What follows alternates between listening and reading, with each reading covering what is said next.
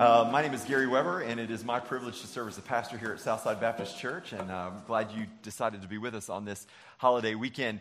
We have our picture of the week I want to share with you. This was, many of you are involved in graduations and sort of end-of-the-year things as the school year comes to an end. Some of you may or may not know we offer ESL, English as a Second Language, on Monday nights here at Southside, and so this is a picture. We had a celebration on this past Monday night as we wrapped that up for the year, and just wanted to share a little bit of information with you about that. This year in ESL, there were over 20 volunteers that came on Monday nights, did everything from childcare to teaching English as a second language classes to citizenship classes. There were 25 students involved on 5 different levels. The highest level is a citizenship class. And so we are really excited. There were 3 folks in our citizenship class. There are 20 kids that have to be cared for, so the parents can be involved in ESL. So we've got childcare workers coming, people bringing snacks, playing games with the kids. And this coming week, one of our Corinne friends, July 2, will be sworn in as a U.S. citizen here in the city of Jacksonville. So we're very excited. Yeah, you can celebrate that. So if you are an ESL volunteer, you're part of that ministry or program in any way, thank you for all you do all year to make a real difference in our city. And if you want more information about how you can be involved, they're gearing up already for fall and for next year. You can talk to Susan Russo. Susan would love to give you some more information. You can contact the church, and we'll share that with you. As I was thinking about the significance of this particular week, and as July 2 is sworn in, takes his oath of citizenship this week, you think about if you're familiar with many of the refugees that are coming into Jacksonville and that we're working with, they're coming from terribly oppressive governments and just terrible living situations, and they come here and they experience freedom that so often we take for granted. And Memorial Day is more than a day that we get an extra day off in a cookout. It's a day that we remember those who sacrificed their lives so that we could enjoy the freedom that we have.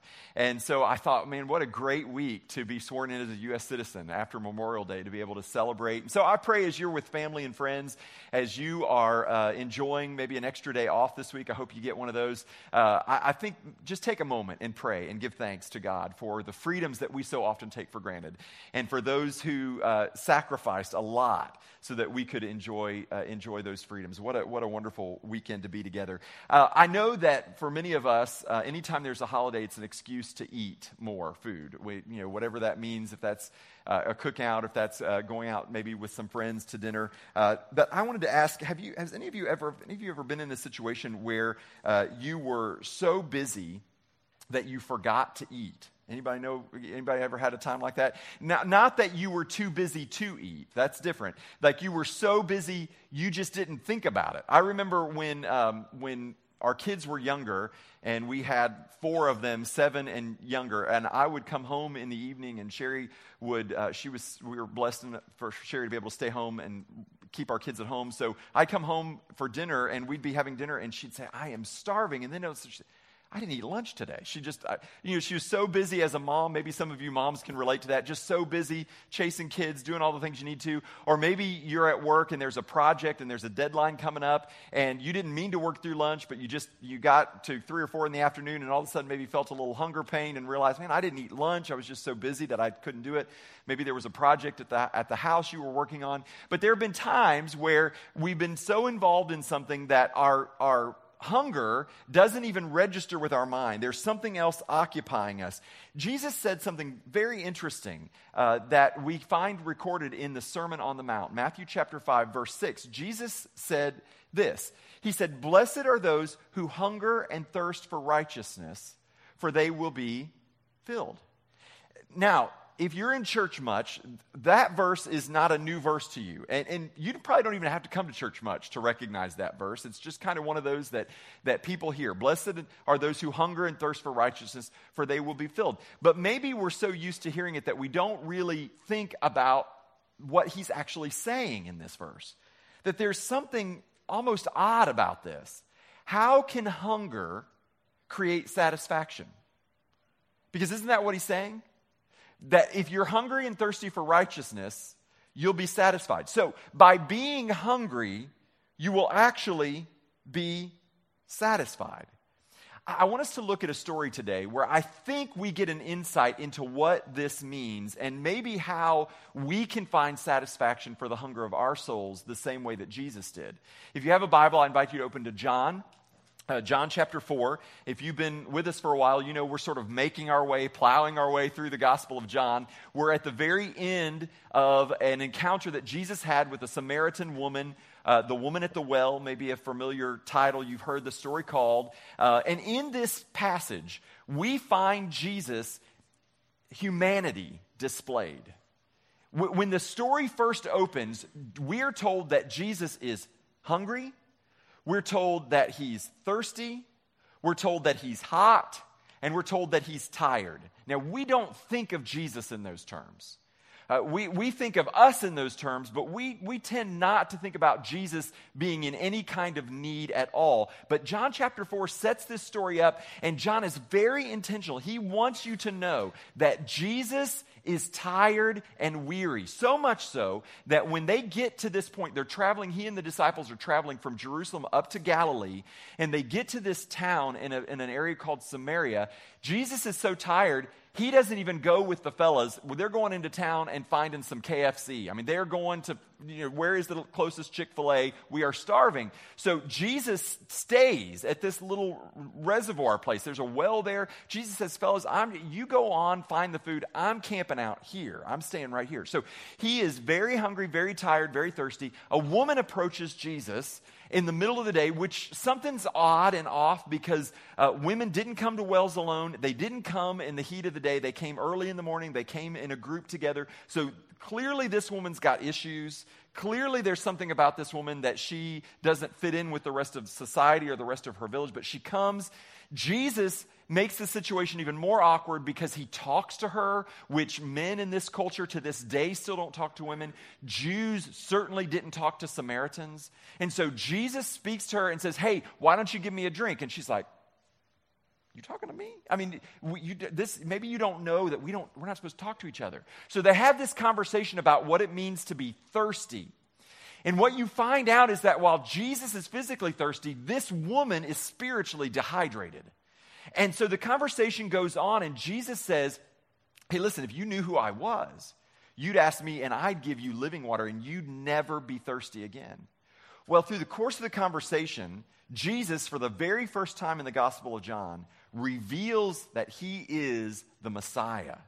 Now, the Messiah is this promised figure that the Jews have been waiting on for hundreds and hundreds and hundreds of years, who would come and rescue them. And for the first time, to this woman, a Samaritan, by herself, no crowd around, Jesus says, hey, by the way, that's me. I'm that guy. And so she is kind of shocked. And right at that moment, the disciples come back. They've got the food, and they are coming back to find Jesus. So John chapter 4, beginning in verse 27, here's what the scripture says. Just then, his disciples came back. They marveled that he was talking with a woman. But no one said, what do you seek? Or why are you talking with her? Now, this is really interesting. Everything in Scripture is there for a reason. So anytime you come across something that you're reading, you have to think, why would this be included? John is very intentional at including this because throughout the entire gospel, he is always reminding his reader that Jesus did not treat women according to the customs of their day. He didn't. He was a radical. He made people, even his own disciples, very, very uncomfortable. And part of the reason this is happening, if you follow the story, you see Jesus' interaction with his mother in John chapter 2 is not really conventional. Here you see Jesus interacting with this woman at the well. You're going to meet Mary Magdalene. You're going to meet Martha. You're going to, at the end of the gospel, find out that the women are the first ones who come to the tomb and say that Jesus is alive, which women were not even allowed to testify in court. And yet they're the first ones. You're going to see Jesus interacting with a woman caught in adultery. Over and over and over throughout the scripture, you find Jesus interacting, breaking social norms, and treating women different than everybody else. And here's part of why I think this is so important, because what John is trying to tell you is that Jesus is reversing the effects of the fall. If you go back to the Genesis story and you read what happened, Adam and Eve were created in God's image. There's a beautiful relationship that was existing between Adam and Eve and between God. It was beautiful. The fall destroyed that. And as a consequence of the fall, the relationship, not just between man and God, becomes severed and disrupted, but the relationship between men and women becomes severed and disrupted. And Jesus said, I am reversing that. I am recreating things. And so he begins that process even as he interacts with the women in that culture. And it stood out and it was different and it was awkward and it created awkward conversations. But Jesus is saying we're reversing everything about the fall. Do you realize that everywhere that the gospel takes root, the condition of women improves? Everywhere across the world. Because the gospel, the message of Jesus, is we are reversing the effects of the fall. And Jesus began and initiated that ministry, even in this conversation with this woman. So what happens next? Verse 28. So the woman left her water jar, which, by the way, this would have been a valuable possession for her. I mean, this was life. She had to have this jar in order to bring water back to sustain life and to sustain family. And if something happened to it, she couldn't just run down to Walmart and buy another one. I mean, this was really important. So she left it there, which just tells you how amazed she is, how shocked she is by the situation. She left her water jar and went away into town and said to the people, "Come see a man who told me all that I ever did. Can this be the Christ?" Now, think about this for a minute. This woman is so ostracized, so isolated, that nobody will even go to the well with her. They know her. They know the way she's lived. They can tell you the husbands, and they can list them in order, all 5 of them. And they know the guy she's living with now. This is a woman of ill repute. And nobody probably even talks to her. She rushes back in town, and she announces, "Hey guys, I know what you say about me. But there's a guy out there who he knows everything about me too, and he doesn't even from this town. You guys should come." Well, immediately she captures their interest, and they go with her back out to the town. It says they went out of the town and were coming to him. Now, the townspeople were struck by this woman's invitation because it includes an admission of her own brokenness. Think about what she's saying. She's saying, he told me everything I ever did. He knew. He could look right through me. All my pretense, all my attempts to sort of distract him and get him off on theological topics and religious arguments, it didn't work. And one of the interesting things about this woman is this immoral Samaritan woman became an evangelist before any of the disciples did. She went back to her town and shared the gospel before any of the disciples, before Peter, before John, before anybody else did it. This woman did it. Now, I want to step away from this story for just a minute. We're going to pick back up here. I want to skip down and see, because there's something that happens in the middle. You've got this woman going back to town, and you've got the woman coming back to Jesus. But there's a conversation that happens in the interlude between Jesus and the disciples that I think really sets the stage for everything that's actually going on. It's kind of an aside. So if you would, skip down with me to verse 39. Skip John chapter 4, verse 39. So many Samaritans from the town believed in him because of the woman's testimony. Why did they believe in him? Because... yeah, it's highlighted up there. You guys awake? I know it's holiday. Because of the woman's testimony. All right, let's try it one more time. Why did they believe in him? Because of the woman's testimony. And what was her testimony? He told me everything I ever did. That was her testimony. Her testimony was very revealing. He told me everything I ever did. So when the Samaritans came to him, they asked him to stay with them. And he stayed there 2 days. Jews did not even talk to Samaritans. Jesus pitches a tent and stays for 2 days with these folks. And many more believed because of his word.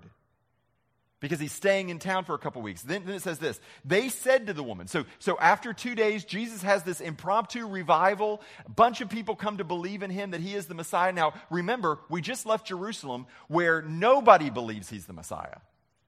We come to Samaria, And suddenly the whole town breaks out in revival in an impromptu two-day seminar that Jesus offers. And so they come to the woman and they say, "It is no longer because of what you said that we believe, for we have heard for ourselves, and we know that this is indeed the Savior of the world." Like, they got it. Nicodemus, the religious leader that we read about in chapter 3, he didn't get it. The disciples didn't even get it yet. But all these Samaritans, they got it. And why did they get it? They got it because of this woman's testimony. And this tells us something really important. First of all, I want you to catch what's going on here. Jesus did not replace the woman. He didn't say, "You know what? Let me just go into town and tell them about myself because I can do it better than you can do it." I mean, you've got a reputation. Nobody's probably going to listen to you. Jesus didn't replace this woman. He empowered her. And when she went back into town, her willingness to be transparent created curiosity. Something must be going on, these townspeople said. Why would this woman come in here and say the things that she said? It created curiosity, but it was Jesus' word that convinced them of the truth. Now, this is a really bizarre evangelism strategy. Now, I know if you're not in church much, you don't like talking about evangelism and hearing about evangelism, but let me just let you in on a secret. If those of us who come to church all the time, we don't like it either. Okay, we're not comfortable with it either. It makes everybody awkward, makes everybody uncomfortable. But think about this evangelism strategy. Embrace the person that everybody else rejects, that nobody else listens to. Pick that person and send them back in to tell them the news. And then let's see what happens. Because that's exactly what Jesus did. See, the gospel message is powerful. And the gospel message does not depend on our biases or our strategies or our wisdom or our plans. The message is powerful. When you see somebody's life who's changed, when you see somebody suddenly come to an awakening of who they are and what God's done in their life, it speaks to you. It draws you in. Some of you have those kinds of testimonies. I've got a friend, I was talking to a friend recently, and he was telling me that he's involved in a sort of a sports club. These guys get together and they play basketball together, and they're involved. And he said, I'm in this group, Gary, and none of them are Christians. Like, not only are they not Christians, like our worldviews couldn't be, more different. Politically, in every which way, I'm just the odd person in this group. And so he said, I just kind of stay quiet a lot. I don't say much. I enjoy them. I enjoy their company. But they're, he said, I think almost all of them, they're not just agnostic, they're atheists, which means they're angry agnostics. They've got sort of they've got an agenda. And he said, I just really feel, I really don't know what to say or do, because I feel like if I say anything, they're gonna pounce on me, and I don't want to burn bridges and all this stuff.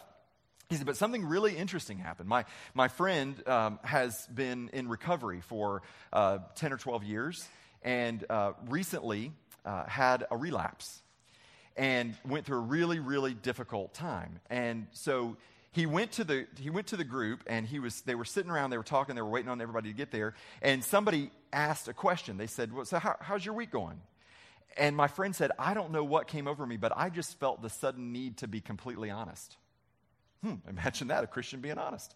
So he said, I just felt the need. So I just said, I'm really having a hard time because I've been in recovery for 11 or 12 years, and he said, I had a relapse the last couple of weeks, and I've really been struggling. And all of a sudden, the whole group sitting there, suddenly everybody was glued in, like, tell me more. What's going on? So one of the people said, tell me, how do you handle that? What do you do? And my friend said, well, I believe in Jesus Christ. And I believe that I've got to refocus my life, recenter my life on Jesus Christ, because Jesus died for me. And the only thing that gives me hope in life or for eternity is the fact that Jesus paid for all my sins. Nobody said a word. They're all like, okay, yeah. Now, just think, if my friend had not been transparent, if he had not confessed his own struggle, nobody would have heard him say those words. Nobody. But suddenly, because he was willing to open up a very dark and a very painful thing in his life, suddenly the message of the gospel came right out of his heart and came right into the ears of those listening. I don't know what that'll do to them. But you know what? That's not my friend's responsibility. My friend's responsibility, much like this woman in this story, was just to be honest, to be a willing vessel, to be truthful, to say, this is how it really is. This is what made a difference in my life. And now Jesus will take care of the rest because Jesus does that. And so that's what was going on here with this woman, that this conversation was happening. She went in. It was such a profound impact on the people, not because she was smart or educated or she knew all the right answers or she could argue all the right points with them or she could say, well, what about the dinosaurs? I don't know about the dinosaurs. I just know that this man told me everything I ever did. Something is different inside of me. And the whole town went out to hear about it. Now, let's go back. Let's back up because the conversation that happens between the woman leaving and her bringing the town back tells us something significant. So back up, if you would, to verse 31. Verse 31. Meanwhile, so the woman has left. She's gone in. She's telling everybody what's going on. But meanwhile, Jesus and the disciples were urging him, saying, Rabbi, eat. Rabbi, eat.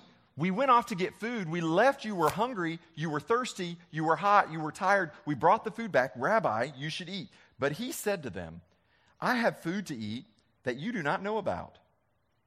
So the disciples said to one another, has anyone brought him something to eat? I mean, guys, what is going on? How did he eat? There was nothing to eat. Now, it's interesting. John does this throughout the gospel. He constantly shows this pattern of people who misunderstand Jesus. Now, it's not because these people are not intelligent. They're very intelligent. It's because Jesus says some really odd things.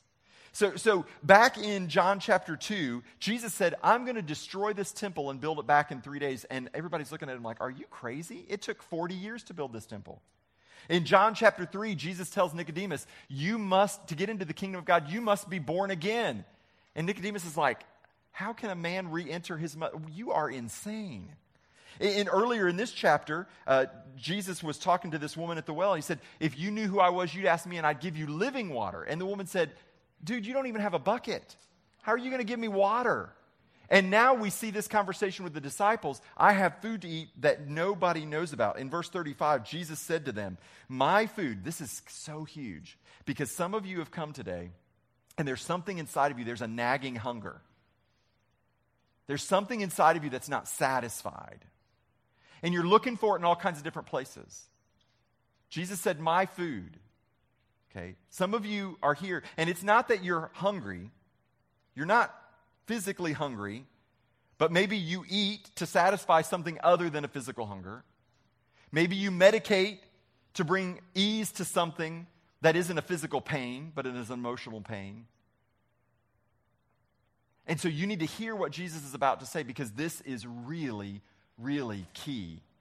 It's key to everything that just happened with this woman. It's key to everything that the disciples would need to understand about Jesus. And it's key for everything that we need to understand about what Jesus offers us. My food is to do the will of him who sent me and to accomplish his work. My food is to do the will of the one who sent me and to accomplish what he has told me to do. That's what brings satisfaction to my soul. Let me paraphrase what Jesus is saying. I am strengthened to do the will of God by doing the will of God. Now think about that. What is Jesus saying? There's a self-perpetuating sustenance that Jesus has tapped into. And he's referring back to something in the Old Testament that was said. Deuteronomy chapter 8, verse 3 says this, man does not live, you can even finish it with me, man does not live by what? By bread alone, but by every word that comes from the mouth of God. Now, John chapter 1, we're going to go back and review. In the beginning was the Word, and the Word became flesh. Do you know how God's Word becomes flesh today? When you do it. When you live it out. God's word becomes flesh when you love your enemy and pray for those who are persecuting. God's word becomes flesh. God's word becomes flesh when you submit to one another out of reverence for Christ. God's word becomes flesh. Jesus said, the word, the bread of life, is what sustains me. Because when the word is made flesh, I am sustained.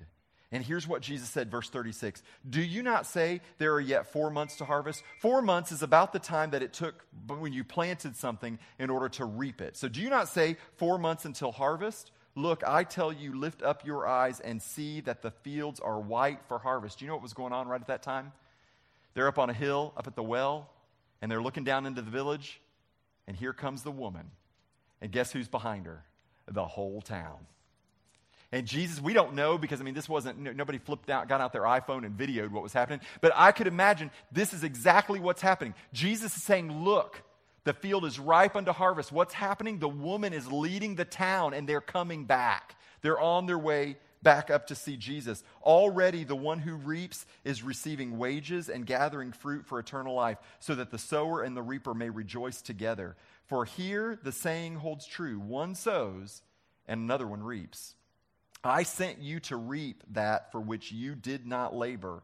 Others have labored, and you are entered into their labor. What is Jesus saying? He's saying, guys, you're getting ready to see something. You're getting ready to be a part of a harvest, and you didn't do anything to make it happen. You know who did? That woman that's leading the way back. She sowed, and you're getting ready to reap the harvest. Something is happening. Jesus said things are changing. Jesus sows, and there's an immediate harvest. He's collapsing the sowing and the reaping together. He's bringing the fulfillment of the word that he is in fact the Messiah, and the disciples are getting ready to see what it is that brings satisfaction to the soul, to do God's will.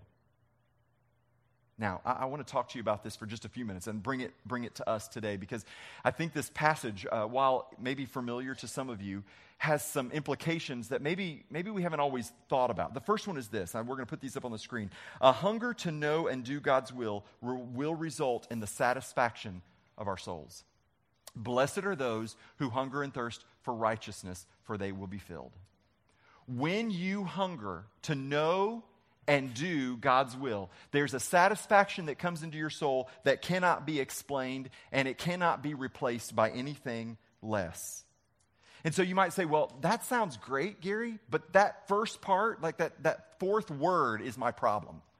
A hunger to know and do God's will. Like, I would do it if I knew it, but I don't know it. And I would challenge you, first of all, I would say, you probably know more of it than you think you do.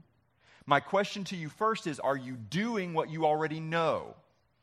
Because why would God tell you more of his will, reveal more of his will to you, if you're not already being obedient with what he's already revealed to you? Are you doing what you already know to be true, or what you already know to be God's will? But here's the other thing. How do you know God's will? I think Jesus, when he said in the Sermon on the Mount, when he prayed a prayer, he gave us a really important clue. Jesus said, he prayed, your will be done on earth as it is in heaven. Your will be done on earth as it is in heaven. What does that mean? That means Jesus' desire is for things on earth to look like things in heaven. That's what he wants.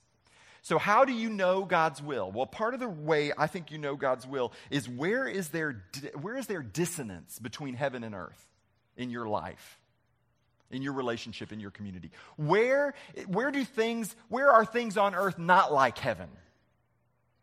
And where is the gap between heaven and earth in your own heart, in your own life, in your family, in your relationships? Where's the gap in our community, in our church, between heaven and earth? Because God is in the gaps everywhere between heaven and earth, trying to pull the two together, trying to bring heaven closer to earth. And if you want to find God, you look for him in the gaps between heaven and earth, because he invites you to join him in that place in the work that he's doing. See, a hunger to know and do God's will results in the satisfaction of our soul. We find God's will in the gaps between heaven and earth. So let's talk about this for a minute. Being drawn into the gaps of life. This idea of being drawn into the gaps of life, I want to talk about two in particular, because all of us can immediately come up with scenarios and situations where we can identify these gaps. The first one is this: the gap between his righteousness and our reality. Now, remember, Jesus said, blessed are those who hunger and thirst for righteousness. And righteousness is kind of a churchy term, but let me just make it something that maybe it makes it a little easier for you to understand. Righteousness just basically means rightness. That's all it is. So when you know something is right, like this is right or this is wrong, righteousness means it's right. So the gap between what is right and what is real. So you know this happens all the time. You know what is righteous. It's not righteous for there to be women and children and vulnerable citizens in our city and our country trafficked. That's not right, is it?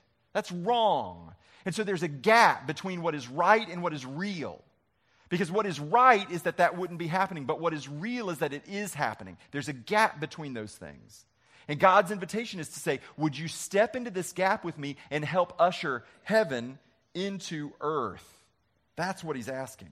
Refugees in our community who need to be welcomed in, who have no place to live, have no citizenship anywhere else in the world, and they're trying to make their way in our city and in our country. Well, there's a gap there. And so, 25 Southsiders said, we'll step in that gap.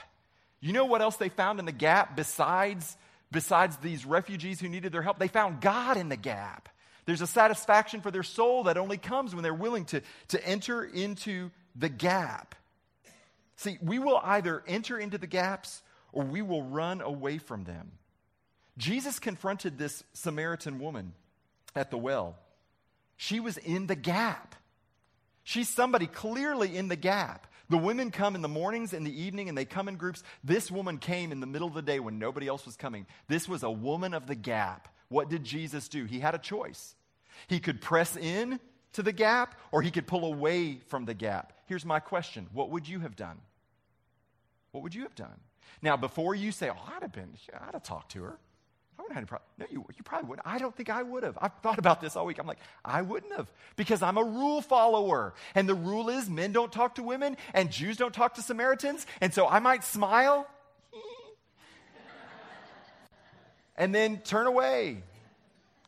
Would you have spoken with her? Let me ask you this, because here's what will answer the question for you.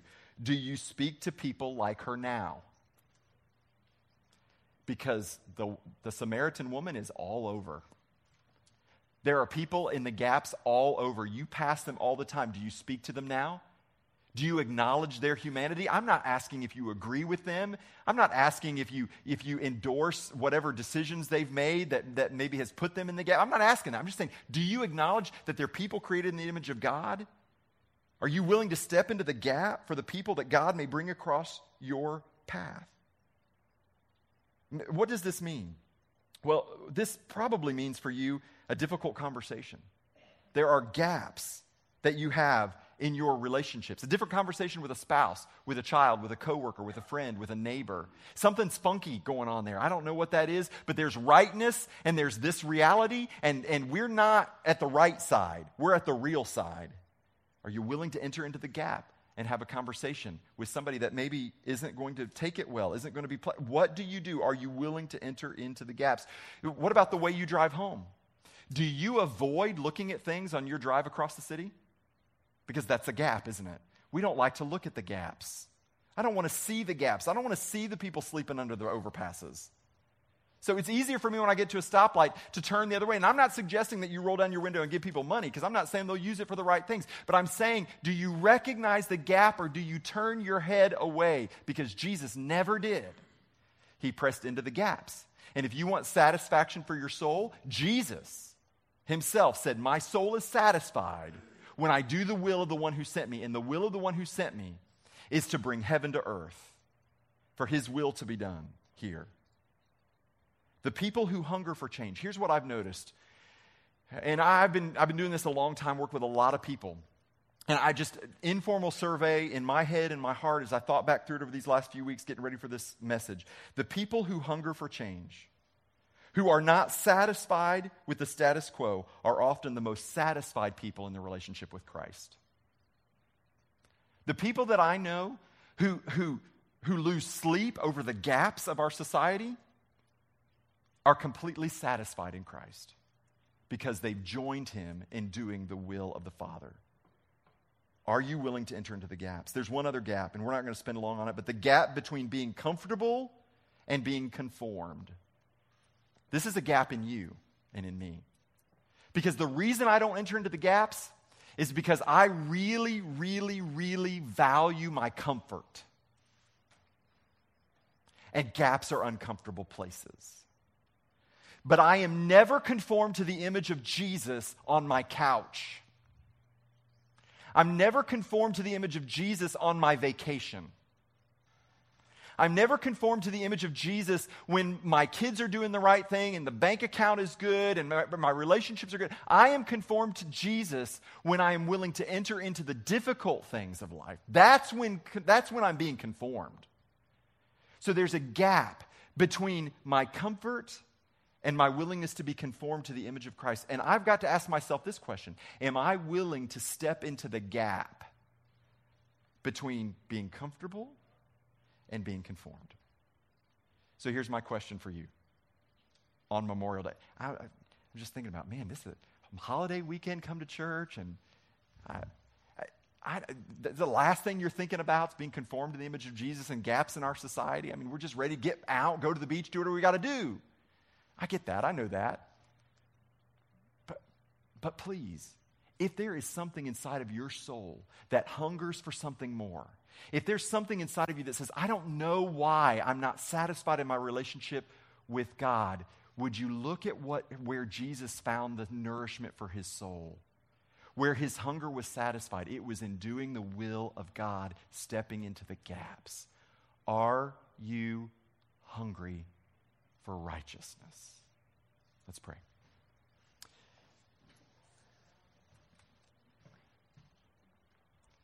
Father, I think about the words of Jesus, blessed are those who hunger for righteousness, for they will be filled. And Lord, I recognize in my own life and in the lives of others that many times when we're hungry, we eat. When we're thirsty, we drink. And never give thought to the fact that there may be something on a deeper level that you're drawing, a satisfaction that you can give us that goes beyond a temporary fix. Lord, today I pray that as we look at this example of Jesus, that we would recognize that he's offering us a satisfaction for the soul that so far goes beyond anything that gives us temporary comfort or pleasure. Lord, help us to be a church who hungers and thirsts for righteousness, who looks at the gap between heaven and earth and says, we will stand in the gap. Help us to be people who enter the gaps in our families, in our workplaces, in our schools, in our city, in the world. Help us to enter the gaps. And Lord, it'll be uncomfortable. It may be painful. It will be challenging.